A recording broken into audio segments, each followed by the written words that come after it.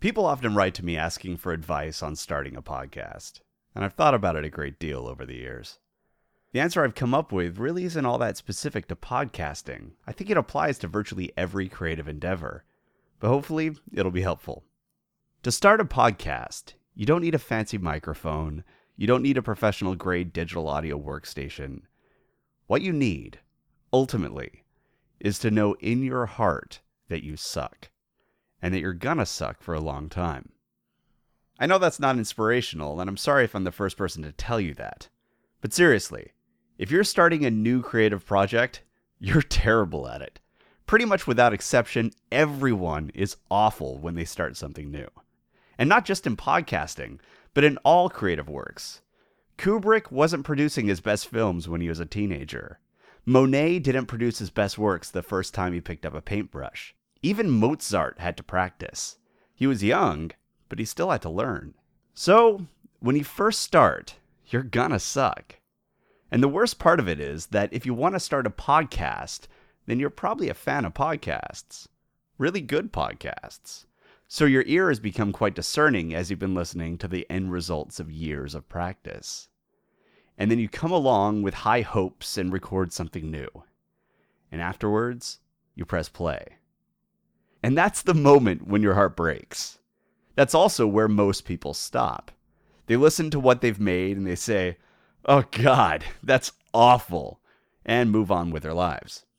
The difference between established podcasters and the people who never get their shows off the ground is this. They were too stubborn to quit. They knew they sucked. We all know we suck. And even people who've been doing this for years typically hate listening to what they produced. But we keep working at it and try to get that sound that we believe that we someday will achieve. So that's advice number 1. Know that you suck. You're supposed to suck. And then it's okay to suck. But keep trying anyway. The only way you're going to get good is to produce material, listen to it, beat yourself up over the things you don't like about it, and then do better on the next one. The second bit of advice is to be brave. Be yourself and put your voice out there. And this is mostly advice for everyone who isn't a straight white dude, since most of us were taught from a young age that our voices are important. By the way, if you're a straight white dude and are upset by what I just said and are thinking about writing me an angry email, that's a good example of the intrinsic importance that most of us place on our own perspectives. But people who don't have the benefit of our background generally don't have the sort of confidence that comes with assumed importance, which is probably why the predominant number of podcasters are white men. And that sucks, because unique voices are important. You are important. You have something to add to the discourse. For God's sakes, we need more perspectives out there. Not only that, but we need your voice. We don't need another show that sounds like Dan or Mike or Ira or even me. We need something that sounds like you. Find your voice, and you'll know what it is when you find it, because you'll listen to your show or you'll look at your script, and you'll see it there. So be you.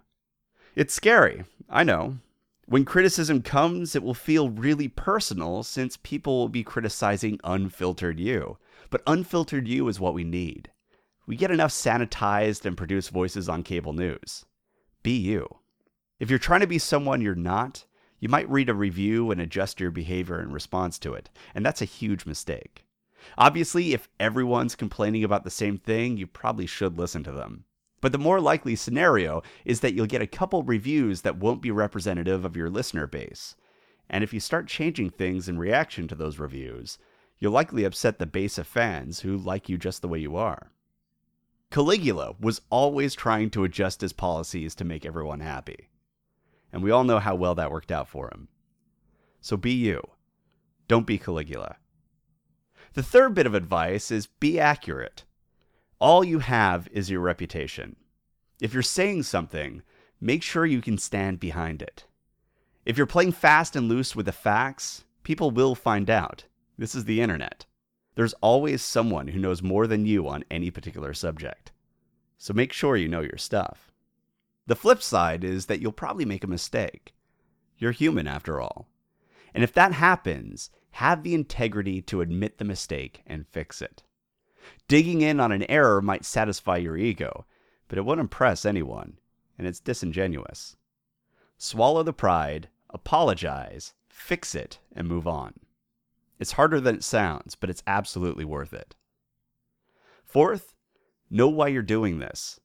And frankly, in my view, there's only one valid reason to make a podcast. Make a podcast because you want to add something to the world. Make it because you love what you're doing, love what you're talking about, and ultimately want to make something. If you're going into it for the money, the power, and the women, get out right now. Hell, if you're hoping to break even, get out right now.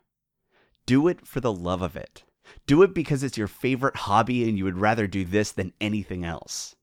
Because let me tell you, that love will carry you through the hard work that is necessary for producing a show. And it will take a lot of hard work. Fifth, if you can, find someone to work with. It could be a friend, a partner, a fellow podcaster. It really could be anyone. This person doesn't need to have the same skill set as you, and they don't need to have the same perspective.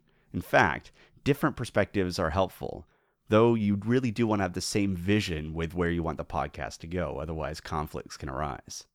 But find someone you can bounce ideas off of, because no one can see their own blind spots.